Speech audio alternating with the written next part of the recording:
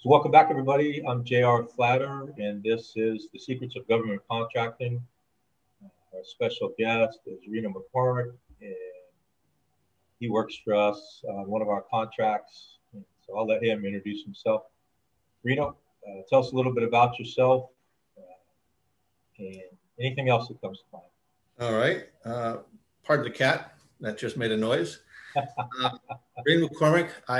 Have been with Flyer for seven years, going into my eighth year. Started off as a developer, and I just recently got promoted to program manager for the project that we have at the DLA. Um, Came about this as a career kind of backwards. I was a landscape uh, ran a landscaping company for a long time, and decided that I really liked the whole internet thing and it'd be neat to look at. So that started my career down this path. I've been doing it for almost 30 years now. So um, really have enjoyed my time with Flatter and the projects that have been presented. And we've been fortunate. We've always had a really good team, both the Flatter team and the PMO that we work for has been really solid. It's always had good leadership. It's got great leadership right now. And it just, we know that we're making a difference in what we do, and we strive to do the best we always can. And it seems that our leadership, both from a Flatter standpoint and from a government standpoint, is always willing to kind of say, if you need extra, if you need more, if there's something I can give you, let me know what it is. We want to do that because we'd rather have you succeed. Yeah. So I think your career path is different, but not necessarily that different. A lot of people come to where you are sort of a non-linear approach. I think it's also really interesting that you came to your leadership role indirectly also. You got a PMP, I think, if I remember correctly, you went to the PMP boot camp. And I heard everybody always knew you were talented, you were a great member of the team. But one afternoon, you said something about one of these days, I want to be a program manager. So now here you are. So talk to us a little bit about the decision process to be an amazing at what you were doing and then wanting to step into a leadership role. What made you think about doing that? How was it different? And I'll be quiet and let you talk. Sure. I've been primarily a web developer, and the thing that I have enjoyed most about that is that I really view that as problem solving more than anything. The situation may be I have this data and I need to show somebody how you do that. I've been fortunate to have taken a couple of leadership classes with you, and that sort of sparked my interest in going the same way that you solve a problem, from with data for a person to communicate something. It's the same sort of thing to solve a problem to help some person or help somebody get over an issue or go forward in their career or learn how to deal with either an adverse situation or a person. So you sort of planted that in the back of my head for a while.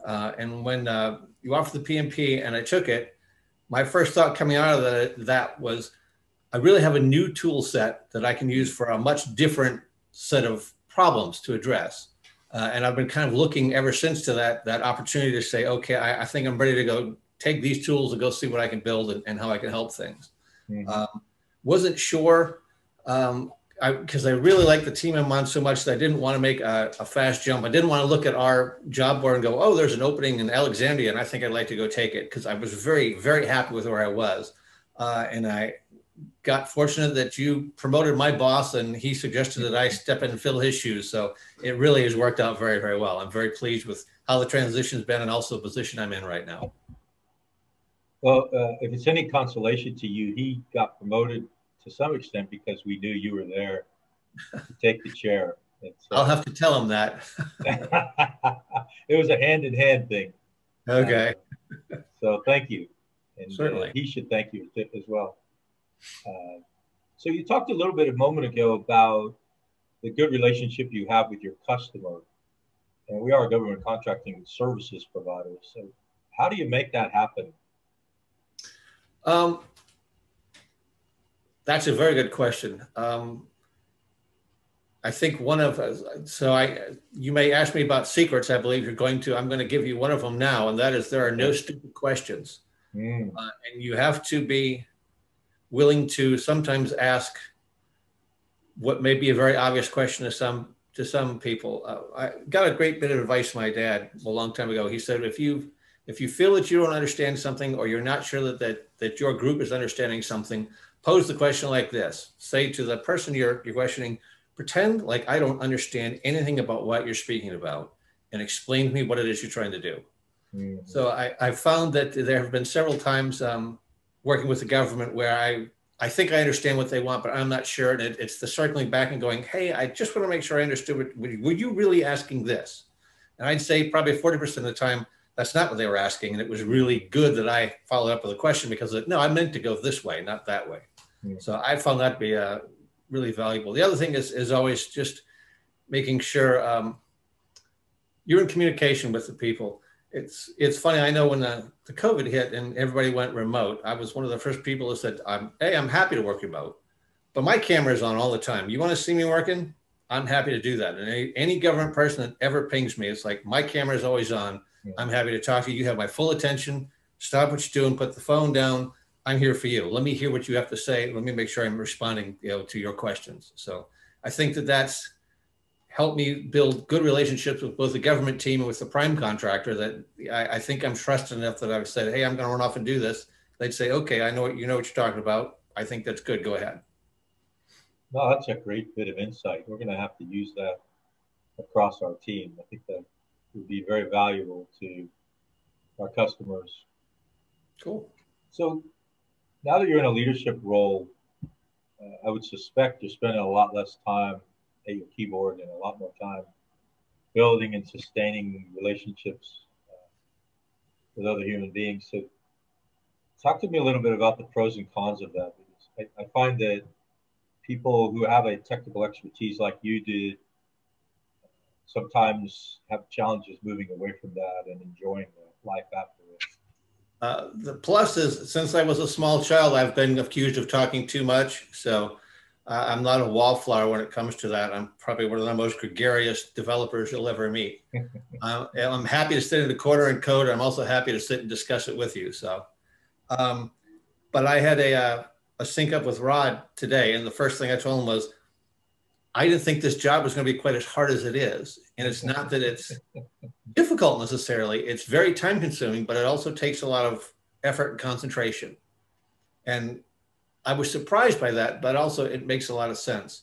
Rod had said, he kind of gave me some ideas on what he did. One of the things that he does is he makes sure every month he syncs up with each employee. And I went into that, and I just learned so much off the bat. Half these people I've known for 4 or 5 years. I've learned new things, but also it's a great way to see how they feel about the project they're on, how the project is working, how they feel within their team. If there's something they want to change or something they're running into an issue. I actually uncovered a small issue with a team that I didn't know existed, and have been able to talk through it with everyone on the team. And it seems like it's resolved itself, and everybody seems like they're heading in the right direction now. So again, it comes back to, you have to put in the time to really build relationships and maintain those relationships. Much like you mentioned blogging. Blogging is great as long as you do it all the time and you're consistent. If you blog once every 2 months, it's really not much of a blog. You start blogging every week and you realize what an effort and a commitment it takes, but also how valuable it is. Yeah. Thanks for that. Sure. So what kind of knowledge, skills, abilities, experiences do I need to do the old job and the new job? Two very different positions, education, certifications, et cetera, et cetera. Good question. For the old job, the hardest thing is keeping up with the current technology. And again, I find we're actually working through something on our team now where we've approached a pattern, a process for doing something, and there's 3 different ways to implement the pattern, and there are pros and cons to both. So we've been hashing through what those pros and cons are and trying to figure out, our position is, okay, we want to be uniform in our code. So if uniform code means we have to write triple the code because everything's the same, that's maybe not the best approach, but it's consistent. Do you make a hybrid between the two? So I think from a certification standpoint, computer science degree would be great. Any sort of a Microsoft or AWS certification would be great, but really it comes down to discussing problems and researching. They say a developer's best friend is a Stack Overflow. And that's because you can jump on there and look up all sorts of things. How do I do this? What's a tutorial or any sort of Microsoft guide? We sit down and spend a fair amount of time, saying, oh, this is how I think it's going to work, reading about it, doing a little demo of it and seeing how it works. So I think it's the implementation of your skill set continually and refining it is the best way to get into the developer side. Mm-hmm. For the program manager side, I cannot highly recommend a PMP enough. It's like having a backpack, and every time you need something, you can pull some out and go, oh, yep, here's a cost matrix statement. Here's a project plan. Here's how I go about doing this. So it's helped me really transition into the job fairly well. And I had a great predecessor, Rod, who has been with the company a long time, just laid out so many things so very nicely. It's like, oh, here's a spreadsheet with everyone on it and this date and this information you will need. It made it a dream. So without the PMP, I may not have known why I needed some of the information that he had there and why some of the things were designed the way they were. But having had that, it makes perfectly good sense. And like, oh yeah, it's, I can check these boxes and just keep moving. So I think that's probably the best. And again, building relationships, talking to other PMPs. I'm trying to get a meeting with a couple of other company PMPs to look at some dashboard work that we may be able to do in teams. The thinking being that if we have something that all PMPs could use, all program managers could use in Flatiron, that's what we'll do. It's like, oh, here's our standard, build it into Teams as an application you can download and run with. So we're looking at that kind of stuff too, just to help out. Very good. Well, it's good to know that the PMP is more than just the sheepskin that you get. It's been invaluable. It really has. Very good. And then the PMBOK, the program management, I hear some people call it the Bible. Yeah. That's useful to you. You go back to it. To some of us, I don't have the latest version because I know they changed it a while back, but it's a great reference. I mean, it's always easy to look something up and understand why. I mean, in government contracting, there are a lot of things. Coming into this position, I know I do more proposal support than I used to. I know that used to be Rod's job, and that's mine now. So again, it's looking at government contracts, which to me sometimes can be mystifying, but being able to reference back and go, oh, IDIQ, that's what that is. And I need to understand why I need to look at this. It's very helpful. So yes. Good. So we're called the secrets of government contracting. So one of the requirements, you already gave us a hint earlier, one of your secrets to success, but would you mind sharing with our readers another secret of your success? Yes, and it's not an intuitive secret at all, but I think it's terribly important. And that is, do not be afraid to be the bearer of bad news. I have twice in the last 4 years, so both times on the JAX project, been on a team and we've been working for something. And what often happens in web development is you're working on a project and you're showing little bits and it's coming along and management is over here going, hey, we're going to build this brand new system. We're going to have it ready done in September. And so invariably what happens is in March, your project lead comes in and goes, well, we need to be done by September. And the development team all go, I'm not sure that's going to happen, but we'll see what we can do. And so we work really hard, and everybody always works really, really hard. But there comes a point, and I've had it happen twice, where I've looked at it and gone, we are not going to hit this. And to be able to go to both the project lead and also the PMO and say, we can't do this. Here are your options. We can do less functionality and we can hit your time frame, or we need an extension of 3 to 6 months. And both times, the initial response from the project lead was, this is terrible. We're going to get in so much trouble. And both times the PMO said, if that's what you need, it's what you need. I want it done right. I was like, well, we can do this for that time frame, but it's going to have to shift to the right. And I think that's probably saved a lot of nervous breakdowns. And also, I think it's built the respect of the development team in the eyes of the PMO, and I think flatter in the eyes of the government as well. So I think there've been good moves both times. It's not easy to be the guy that goes, no, we're not going to do it, and we're going to miss it by a mile. So I would Yeah. suspect that your comment very early on in our conversation was, you know, building and sustaining and having a good relationship with your customer. And then when you have to be that guy to bring that bad news, you've got the trust there already. It's you can't have not done that and then bring the bad news and get the good outcome. You Well, have to that's build a very true. relationship. Yeah. I would not have wanted to do it the first year I was there. Yeah, exactly. So I know a little bit about you, having worked with you for 7 years, and I know you have a very robust life outside of work. So talk to us about, especially now you're in a leadership role, how do you create those boundaries and stay successful? I did something I never wanted to do, and I started getting up earlier.